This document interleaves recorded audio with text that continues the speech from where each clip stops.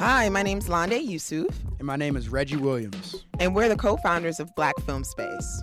Black Film Space is a grassroots organization dedicated to enhancing the skill sets of Black filmmakers and building a community of creatives. We host events such as screenwriting workshops, panels, mixers, and other events that are designed to support Black content creators. In the next episode of the Black Film Space podcast, we interview Para Shardé, a makeup artist. Para has worked on Boomerang, Greenleaf, Nobody's Fool, amongst many other movies and TV shows. We talk with Para about her come-up, her workflow process, tips on hiring makeup artists, and much more. And now, on to our interview.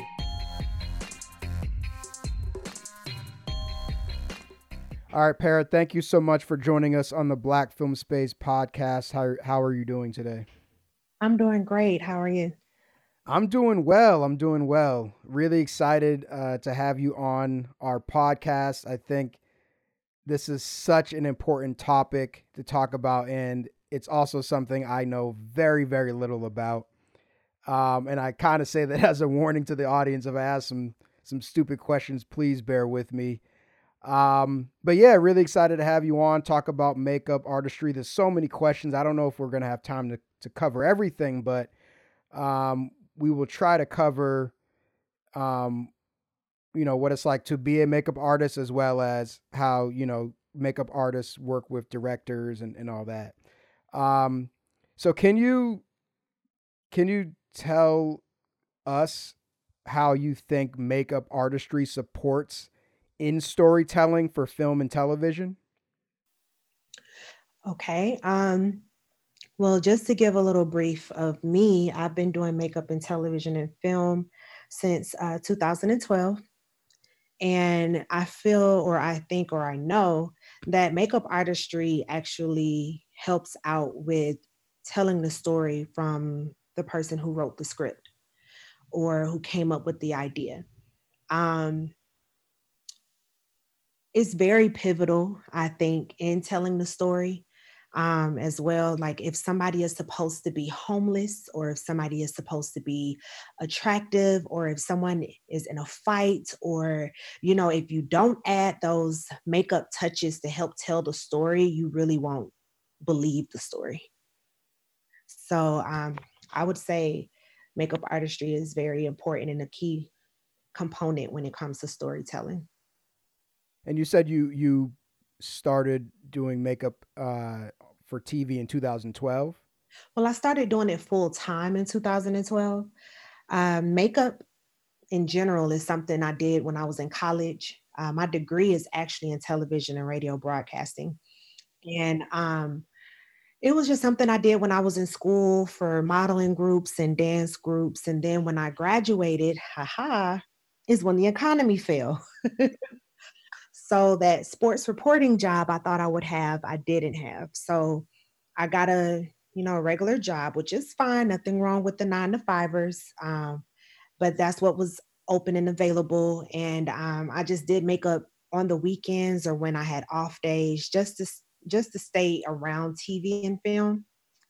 I even got into acting classes just so I can be around production. I even was a PA so I can be around productions. I was an extra so I can be around, because I love it. That's what I went to school for. That's something I've always enjoyed. And I kind of fell into doing makeup for it because makeup was always something that was just fun. I did artwork since a little girl, drawing and painting.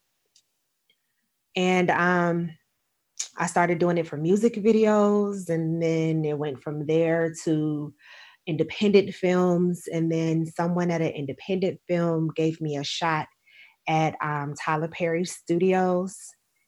And that was in 2012 when I worked my biggest, I guess, outside of the independent world, the actual union or the actual, on TV world was in 2012. A makeup artist by the name of Kedrick Starks gave me a chance. He was the department head at the time. But I met him working an independent film where I wasn't really getting paid, but I wanted a call sheet so I can work towards getting in the union. So So you did some independent films. What are some differences between working on independent films and working on these big budget Hollywood sets?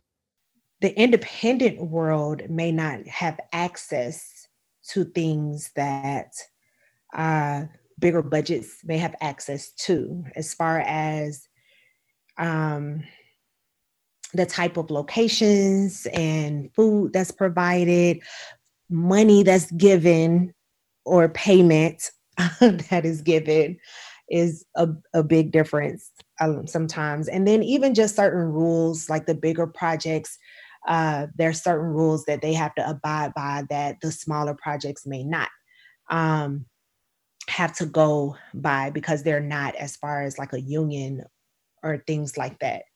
So What are some of these rules? well, for makeup artistry, within our union, you have to make sure the person eats breakfast. If they don't, they get paid for that, not being able to eat. And they call it NDB, which is a non-deductible breakfast.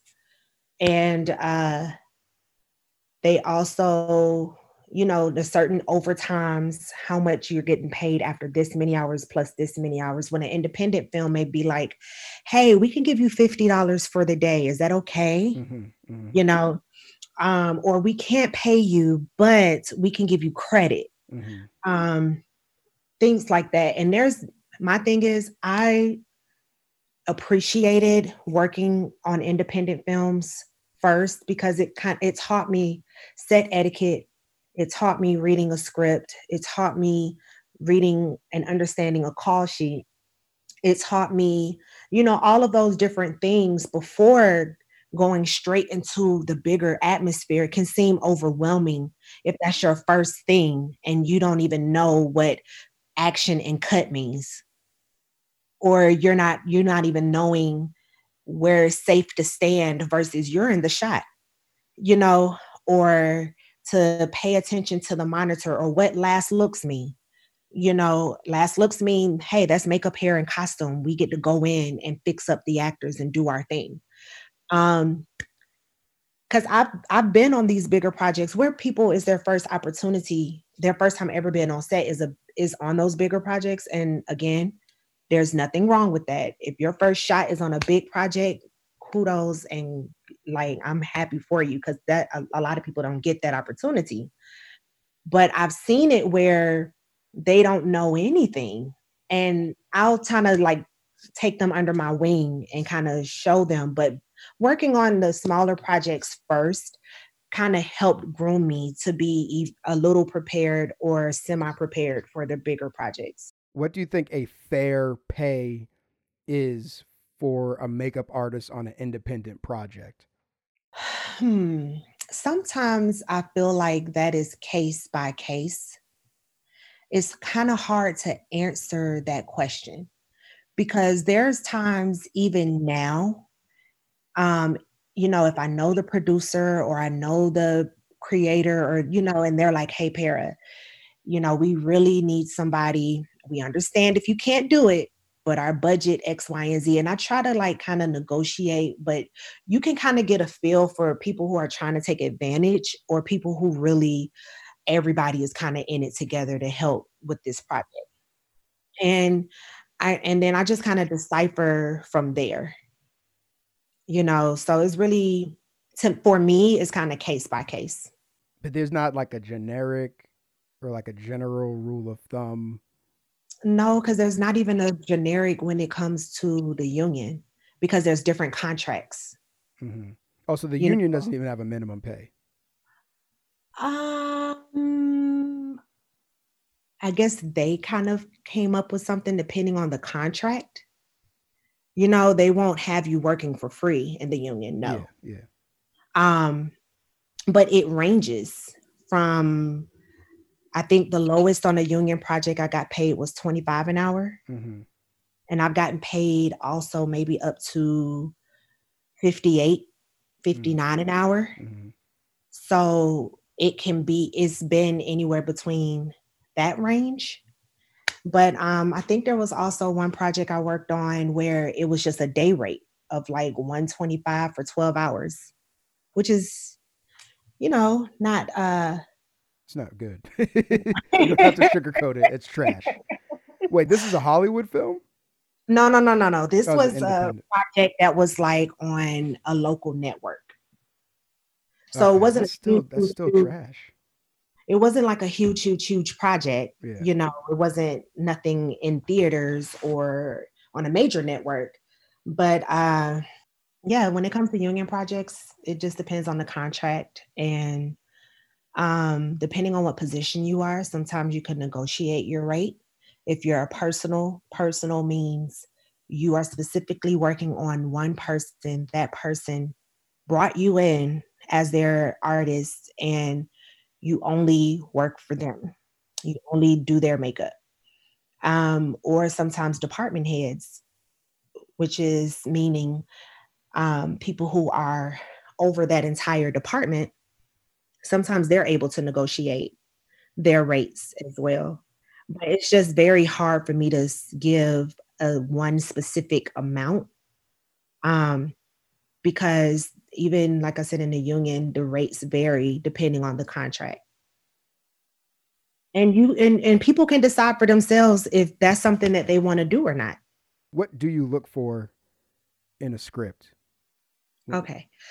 So when breaking down a script, you're actually reading the script and taking notes. And I take me specifically when I see a new character, I highlight it or write that person down. If it says their age, their ethnicity, if it explains what type of person they are, you know, I pay attention to all that because that helps with coming up with the look for the character. And if there's like a fight scene, maybe what that person has been through and going through. Like if they just worked a 15-hour shift as a mom of two at a diner and she's a single mom and she's getting off in the middle of the night. When she gets off in the middle of the night, she's not going to look glamorous. She's going to look tired.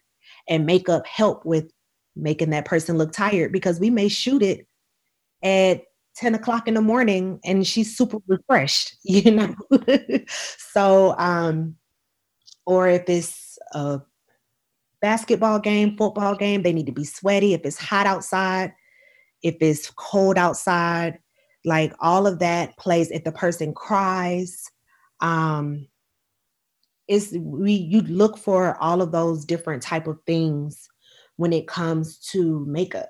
Because I even had a character who he's a teenager and is supposed to be in Miami, but we shot it in Orlando. Still hot, right? It's supposed to be him living in the projects. They don't have any AC, but the boy doesn't sweat naturally. He doesn't sweat in his face. He sweats all on his body, but his face does not produce any sweat. So I had to keep running in and making him look sweaty throughout the day, each time we film, because that's what it called for. That's what the director also wanted. And that's another thing too, when breaking down the script, to take notes on, you may have an idea of what something want, but it don't just depends on your idea. It goes by what the creator and the writer sees and what the director sees. And so when you have meetings with them, if you have a question about something or how they may want something to look, then you can address it also in those meetings. so how do you make someone look sweaty? What do you use? Well, people use different things. Some people use just water because sometimes the actor may say, I don't want anything on me but water. They may be highly allergic to things and they don't want to test out if what you have may break them out or not. So they may want just water. Um, or rose water is nice as well to use. Something that actually stays, and what I used on the boy or the teenager for that show was baby oil gel, the green one, and I just stipple it on, which is a makeup term for me to say stipple, but put it on. That's okay. No, we want you to use makeup terms. We want to learn more. Please inform us. Yeah, and little like dots on his forehead or make it go around his neck and up. Some people sweat behind their ears just so it can look more believable that it's his. And I think it turned out well on camera. So yeah. So you mentioned working with directors. Can you talk more about that, the prep process in working with directors, like what looks you're going to choose? Well, yeah, that like I said, that all goes down into like breaking down the script. And even like when breaking down the script, when there's a new day, you take a note of that. And when it's later in the day, or if they're going to a different event in that same day, you take a note of that. And so it's like asking the director, like, hey, are they still having on what they had on before at this next event? Or are they changing for this? Um, and it's the next day, you know, you may be able to come up with another look for the next day. Or some characters would have the same look all the time. That's their look, and that's still something to discuss with the director. And sometimes the creator is in there, but if not, the director, as far as the development of each character. It can even be the continuity. So continuity means, um, I'm trying not to talk too much film talk. I know this is Black film space, but we may have some listeners who may not know what Yeah, continuity go is. for it. Go for it. Um, but continuity is basically like keeping up with what's happening because you don't shoot in order. So you may shoot the beginning of this same day today, but finish or continue shooting it next week. And then jump back to before that happened the next day. And, so you don't shoot in order. So you have to keep up with the looks and how making sure it stays right. Like you may watch a movie or a TV film and the glass is full, but then they cut somewhere else and then they come back and the glass is empty. And Mm-hmm. then they cut somewhere else and then the glass is back full. Mm-hmm. And you didn't see a waitress come and refill their glass. Mm-hmm. So that's continuity. That's keeping up with how much water was in this glass to keep the scene looking like we shot it all at once. And so when it comes to the continuity, that's things to discuss also with the director. So you can keep up with each look for each day or for each time of the day, depending on the extent. Even the healing of a bruise. Sometimes as makeup artists, or a lot of times as makeup artists, we want to keep the authenticity of it's the next day, this bruise won't be gone. Or it's the next day, this bruise won't be this color. But at the same time, we work for the director and the creators and the writers. If the next day they want the bruise to magically be gone, it's their call, but it's our call to bring it up to them.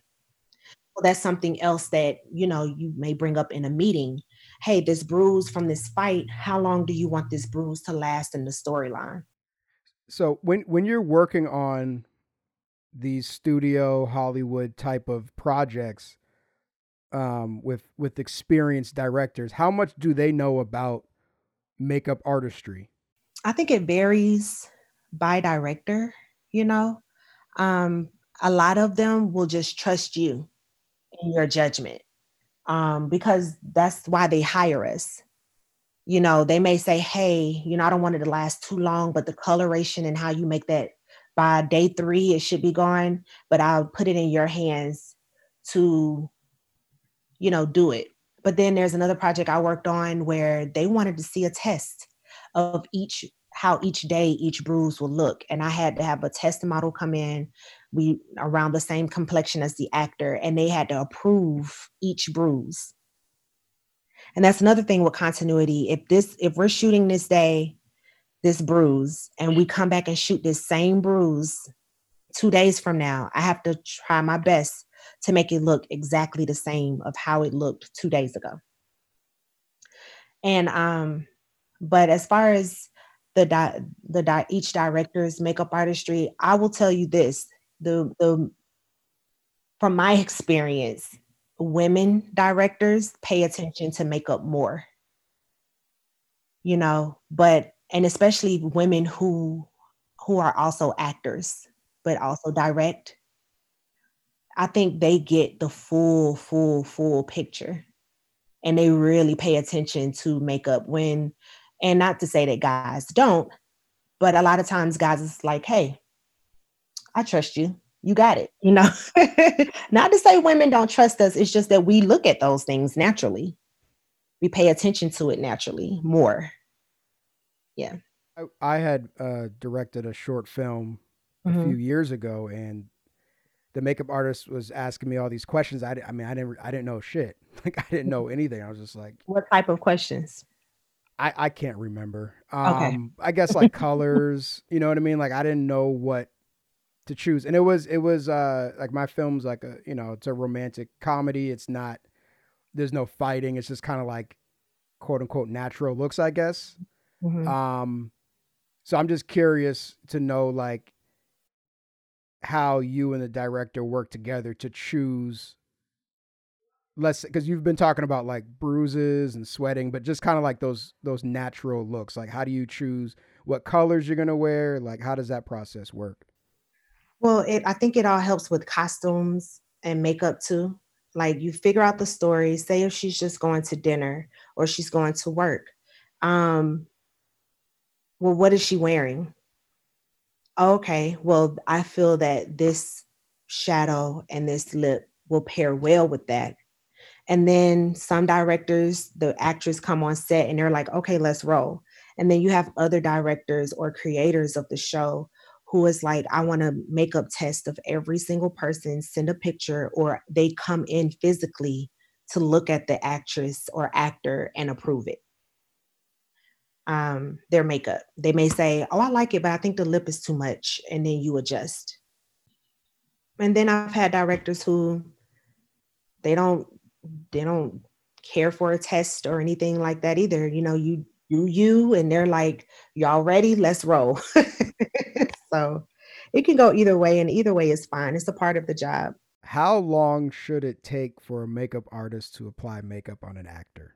I think that depends too. Is some it could be easy for somebody to say, oh, it shouldn't take more than an hour. But that person, you don't know their face, their condition when they're if you don't get a test, there's plenty of times somebody sits in your chair and you have to figure it out. And they may want someone who looks like they have on no makeup, but this person has so many red spots all over their face. So you have to color correct, you have to work with their skin if it has some indentions or, you know, whatever. So it could somebody's face could take 15 minutes and another person could take an hour and 30 minutes because I also have to cover her tattoos, you know, that's on the back of her neck. And she has an updo and a spaghetti strap shirt. So it's going to show, so I say it varies. And then some people, nails, makeup is nails. Nails is makeup territory.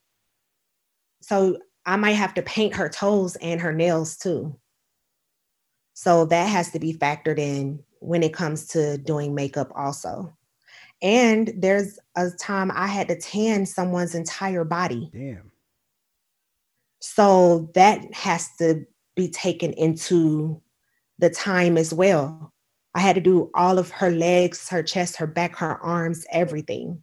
And she had to be like tanned. Like it wasn't just a little buff and you can go. And it had to look natural. Like this is her natural tan. So that's why I said it varies. And even when it can vary for men too, because sometimes we're laying facial hair and this guy is clean shaven, but he's supposed to look like he has on a full beard. And you have to lay that hair and make it look like it's growing out of his face. And You that takes time. wait, that wouldn't fall under the hair department? No, that's on the face. So it's anything from the hairline down is makeup. Wow, seems like a pretty big task. Yeah, even like say the character has to have a full sleeve tattoo and he has no tattoos on. Or he has a full sleeve, but his arm needs to look like he doesn't have tattoo. That's still makeup and that takes time. So So go ahead. I'm sorry. Go ahead. I was just gonna say, so it really does varies depending on the character. Got you. So I feel like um, sometimes it feels like from a director's and producer's point of view, it feels like the makeup artists are holding up the set. So I'm wondering um, how producers and makeup artists and directors, or how we can collaborate on time management so expectations are being met. Yeah, and there's times when, they may push the call time up so you can have more time to work on that actor before, but then that has to get approved by the UPM.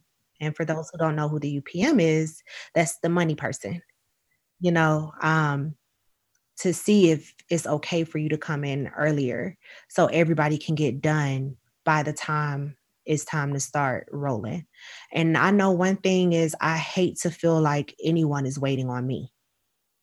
So, but each depending, and then if you explain to them, hey, he has a full arm tattoo and it has to look like he doesn't have a tattoo. And those are questions you ask to talk to the directors about because tattoos are tricky because you have to get them approved. So if these tattoos are not approved, they have to be covered legally because you don't want that tattoo artist to sue the production. And then they're going to look at, well, who was over making sure that it got approved? Makeup didn't tell us that this didn't get approved, you know, or didn't bring it up to us. So it's makeup's responsibility to say something like, hey, they have a tattoo. Would you like for it to show or not? And if not, we need to get these approved if you do want them to show. And if not, then we need the time to be able to cover them. And then sometimes they may say we don't have the time, but then they may have to pay for the extra manpower for somebody to cover more than one person to help with covering this tattoo. So it can get out in enough time. And there's times it's not just one person we're working on. There's 10 people that got all need to be done at the same time for this first shot. And you have 4 makeup artists in the trailer, maybe. It's a lot of people. They have to go through makeup, hair, and Yeah. costumes, not just us. Yeah. And and then another thing is most of the time you don't have the actors undivided attention. They're talking with the other actors, or they may be on the phone, or they may be rehearsing their lines to one another. And so you're battling with them looking to the left when you need them to be looking straight, but you're still trying to work it out anyway. um because they need to rehearse, and you get that. So, and then like sometimes we're therapists or a friend.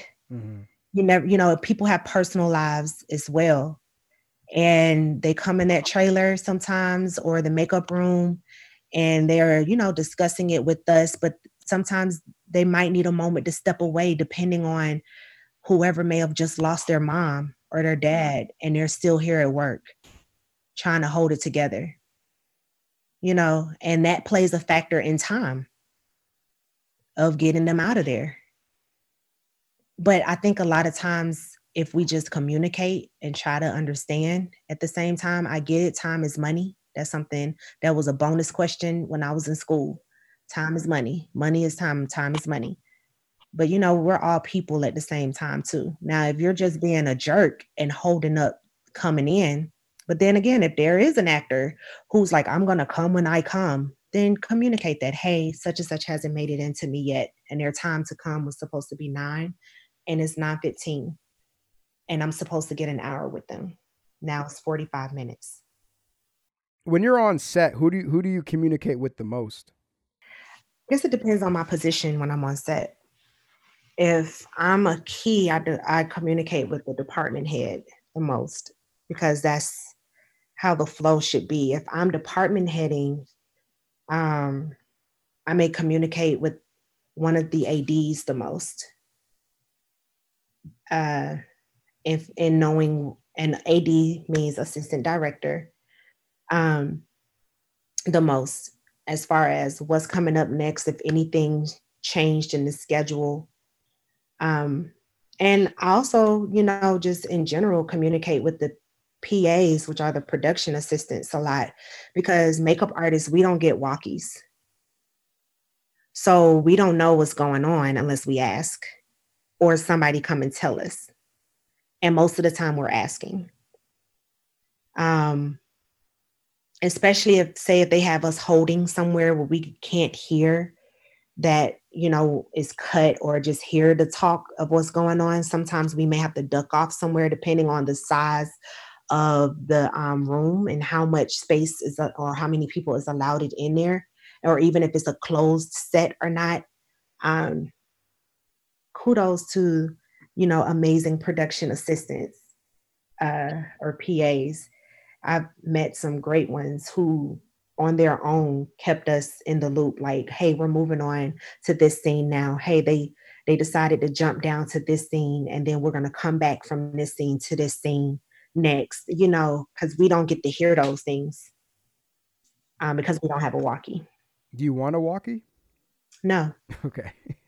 I will tell you, I worked on a project where our department headed the project and they gave me a walkie. And no, it was I liked the walkie. I turned it on in the trailer in the mornings so I can hear about how much more time I had.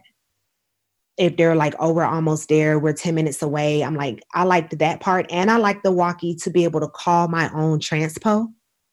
And I didn't have to find somebody to call me a van so I can get a ride, but most of the chatter that's on the walkies, over 90%, I would say, is about stuff that don't pertain to the makeup team.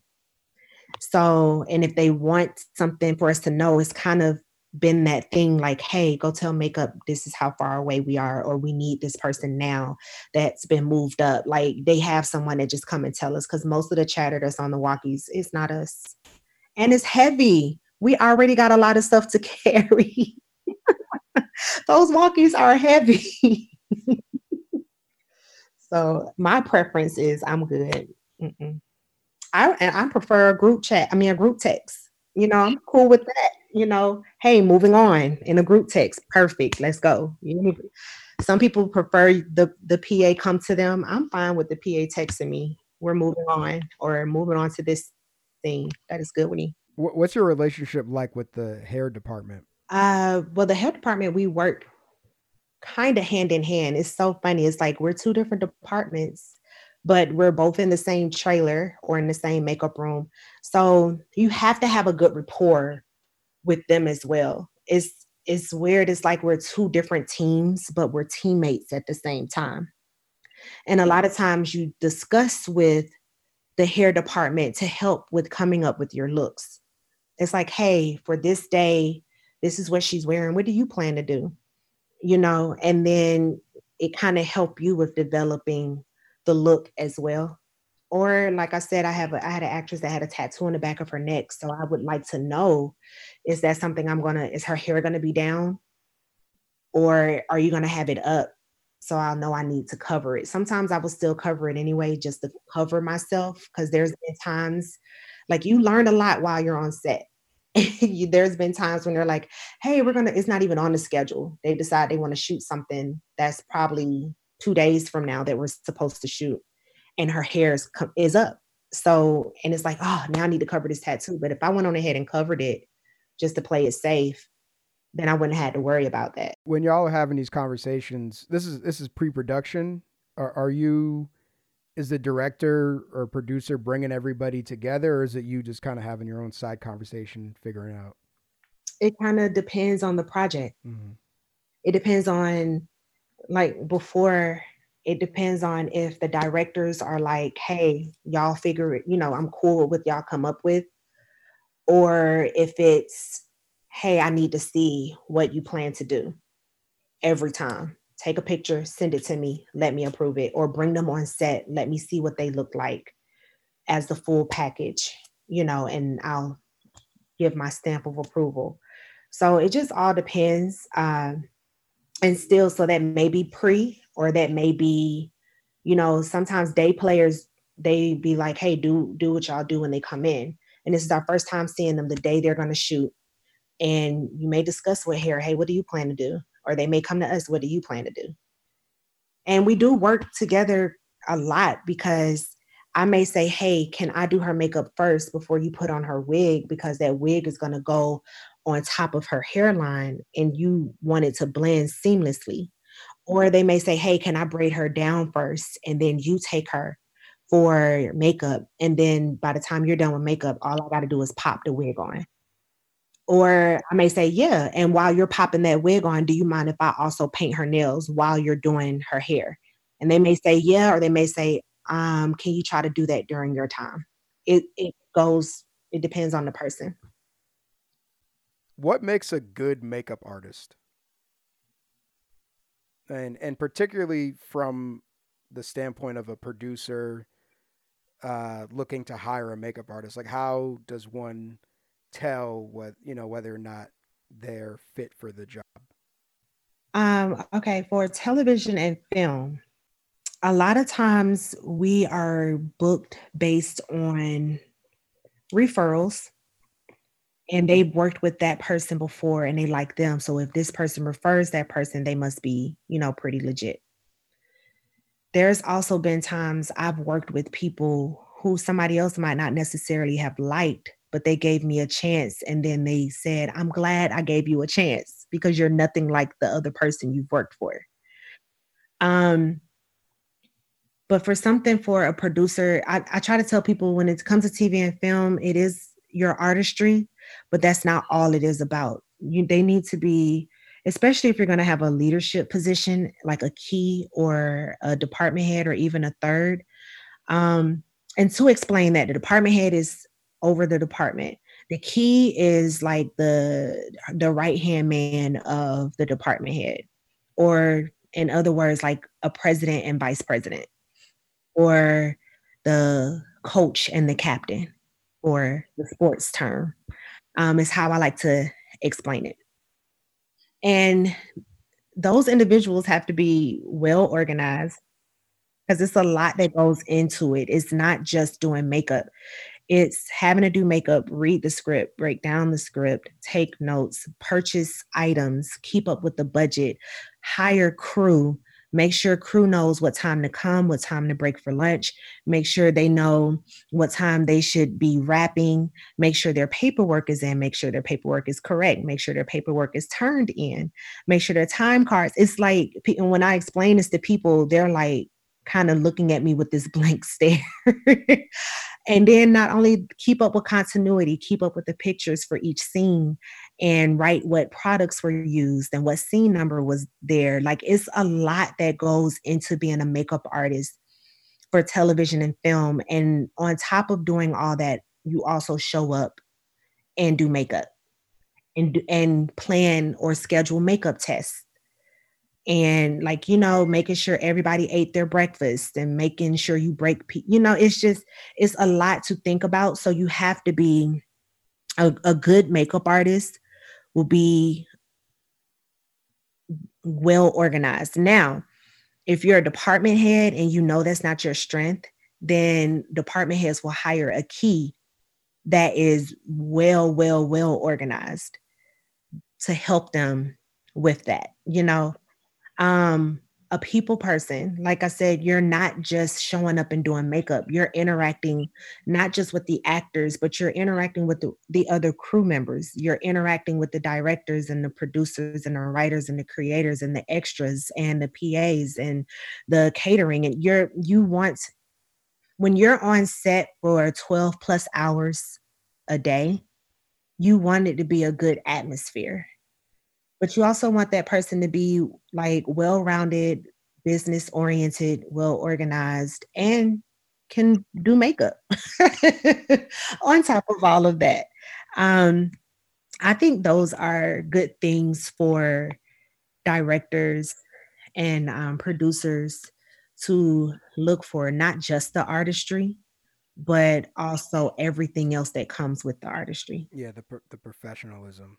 Yeah. Mm. But what about the artistry? Like I don't know anything about makeup artistry. If I'm an independent filmmaker, I don't have anybody to refer to, Mhm. and I just put something on the internet and I get a bunch of responses. Like, how do I know who's a good makeup artist and who's not? Just based off of the images that they've sent you Yeah, or their resume exactly. and the images? Just the images. If you don't know for yourself, then it may be good for that person to ask someone else who may be better at looking because, I get what you're saying. If I look at or if I'm examining something that I have no clue about, if somebody is giving me a blueprint of a building for architecture and I get all these blueprints and whose blueprint is the best, I'm looking at these blueprints is like looking at a foreign language. I wouldn't know. But I'm like, oh, that looks nice, I guess, but maybe just the assistance of another eye of to help out when it comes to that. But I think most of the time guys can, or it could be female because I know females who don't really know anything about makeup either, but you can kind of tell if something looks off. Like How do you tell? they're like if their foundation on their face is a completely different color than the rest of their body, that's off. Or if the makeup looks too strong, it looked like it's too much on. But if the character calls for that, it depends on the script. But if you want something like, okay, it looks nice, it looks clean, let's go with it, that could be a way to just go off of it. But things like the foundation on the face not really matching, that's a big one. It don't match the rest of the body like completely is a big red flag. Got you, got you. What about your skill set? Like, become I'm sure you've improved over the years. Oh yes, So if you when look you at when first I started first off, started versus what mistakes were you making, or what have you learned over the last 10 years or so? um as time goes on, different things, like at one point in time, the very, very, very strong, dark, strong eyebrows was a thing. So I'm not going to say I never did it, but I have evolved from that. Uh, what else is something? It's just everything. Like when I first started out, just looking at blending to how blending is now. But you have to start somewhere. You have to practice, and everybody gets better, with time if they, put forth the effort towards it being better. Hmm. And when you watch like movies and TV shows, do you notice the makeup? Because I never noticed the makeup. I never noticed the makeup, but I noticed the cinematography and I noticed shot selections and stuff like that. So what do you notice, like bad makeup or really good makeup? What do you see? I notice when I watch TV or film, like I like what they did with her makeup. It goes with her character or her personality. Or I may be like, oh, they shouldn't have did that. Like whatever it may be. Um, and it's to the point to where my dad even maybe like, oh, did you watch such and such? Did you see her eyebrows? Like I even got my daddy looking now when he used to never look before. So but that is something that I do look at. I try not to do it too much, but I think a lot of people in that work in our industry, especially in your field, you pay attention to it more than others. And what are some of the differences between working on a photo shoot and working on a video shoot or movie, I should say? Sometimes when it comes to photo shoots, because if it's going to be flash photography, it picks up differently than in TV and film. So depending, you might have to add a little more so they don't get washed out with the flash. Um, or do a little more of the highlighting and contouring to shape their face so it doesn't come off being flat with the flash.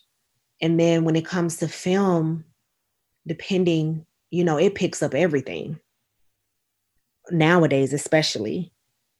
So you want to try to make it look as nice as possible, but sometimes, you can just do the best you can do with the canvas that you have, you know? But Mhm. you know, I think when I hired a makeup artist for my short film, I'm pretty sure she didn't have a lot of film experience. Let's say somebody's browsing, looking for makeup artists, and they notice this person mostly has experience in weddings and photo shoots. Like, is that a different skill set, or is it just a matter like what is the difference between those two in regards to like hiring? Like, is that a risk hiring somebody who hasn't worked on a film set before? Not necessarily. I think I know I keep saying it depends, but sometimes it just does. Like you may have somebody who does weddings. Sometimes weddings and photo shoots is a little of a heavier hand than with TV and film, but then there's times, depending on the character, you might need that hand in a film. The best I can say, because there are even artists out there who has done it before, who's turned in work that's not theirs. And a lot of times there isn't like an opportunity for the directors and producers to be like, hey, in this interview, I would like for you to do someone's makeup and I would like to see how it comes out. A lot of times the hiring is based off of photos, resume, and referrals.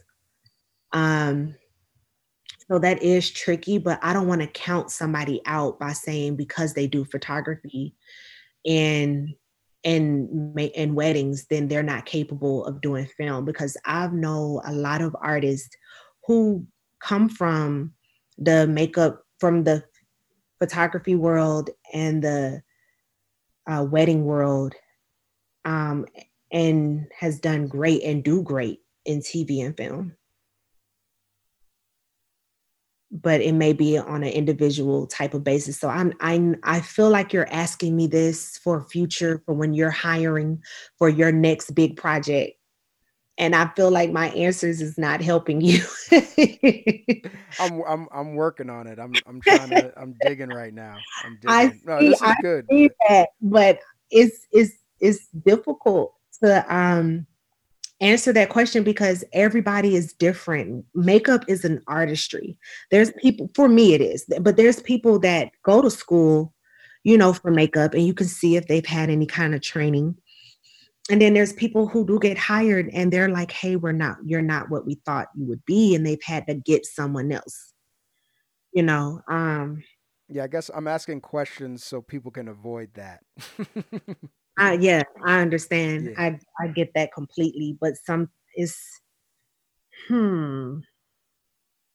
I don't know. I feel like that's a question for maybe an I don't want to say for a producer or a director that, hires has done this for a while, and what is their niche and how their eye into looking for the right artists, but I think if there's a way to say, do you have any references or people that I can contact? Because most of the when I've interviewed, they've asked that question. Either I've been referred from somebody that they've worked with and who's also worked with me. So they just go on the strength of that person, or they ask if I've never met them before and I submitted a resume and they ask for references.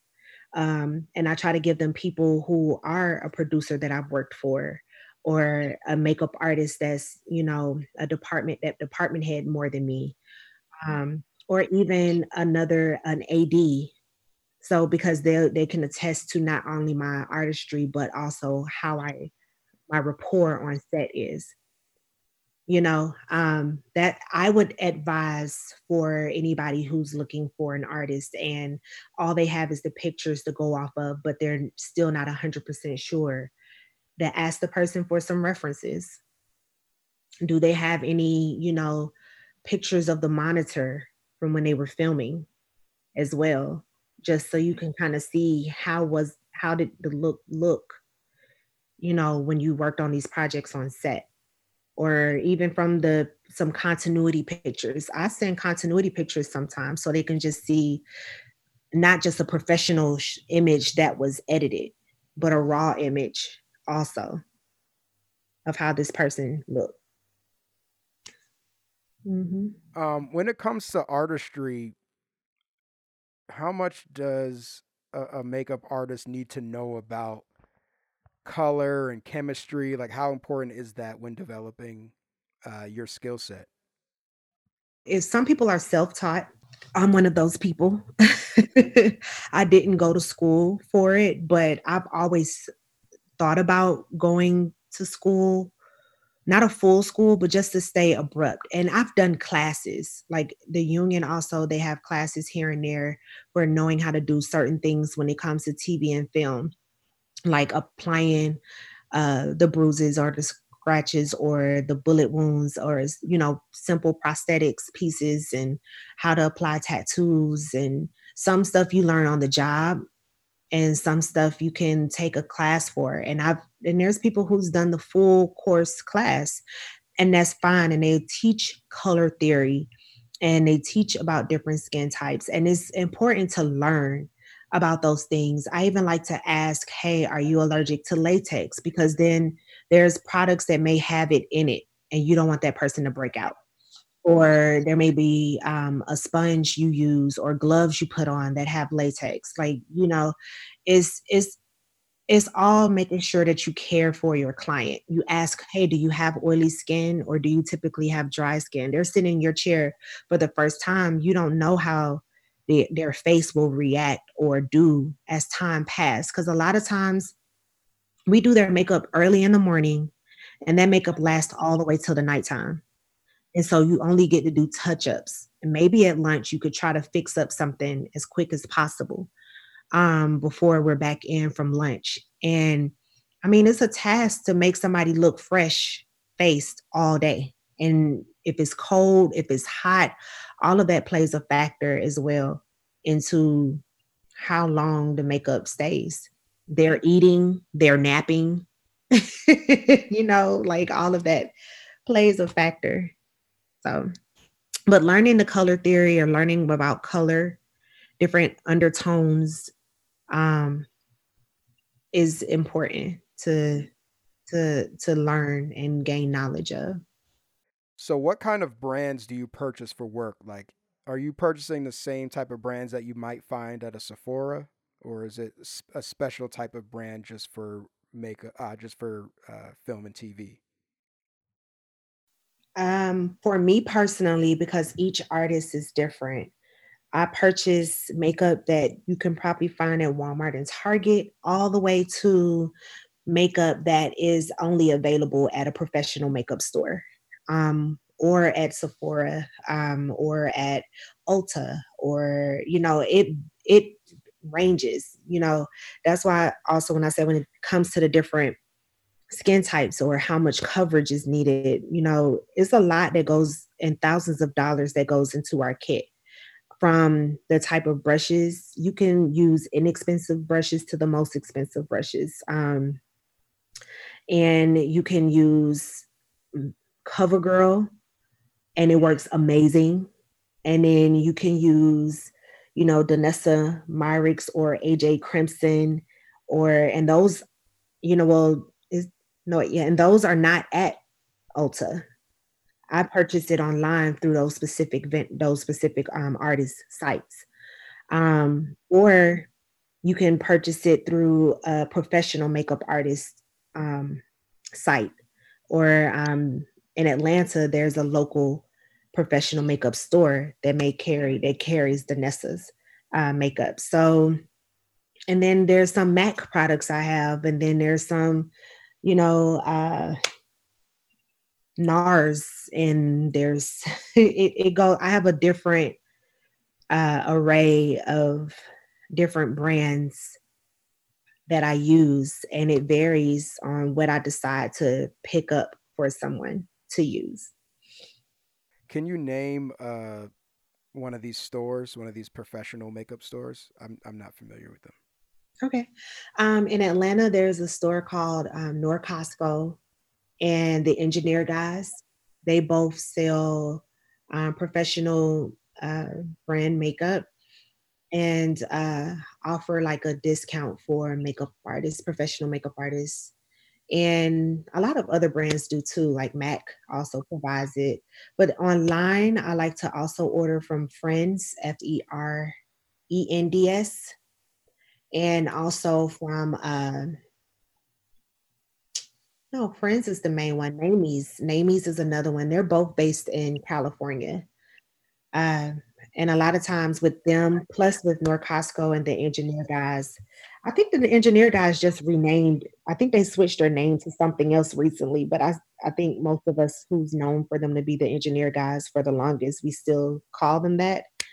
Um, but a lot of the shows will create an account with them. So you could just order, through them and they build a production. And then sometimes production gives us a budget and, you go in and you spend and keep up with the receipts and do all of that and turn that in as well. But those are some of the ones that I like to order from. AJ Crimson is my top fave. Thank you so much for joining us. How can we follow you on the internet? Well, I want to say thank you so much for having me. Thank you so much for inviting me. It's been a pleasure. I hope that I answered your questions and gave some insight, not just to you, but to the listeners as well. I can be reached on Instagram. It's Para Shardé, ITSPARASHARDE. From there, there's a website to click on for people to be able to view any images. And yeah. All right. Thank you so much, Para. Thank you. I appreciate it. Thanks for listening to the Black Film Space podcast. If you're interested in being part of our community and attending events, please visit us at blackfilmspace.com and follow us on Facebook, Instagram, and Twitter at Black Film Space. Subscribe to our email list and podcast. All right, see you soon.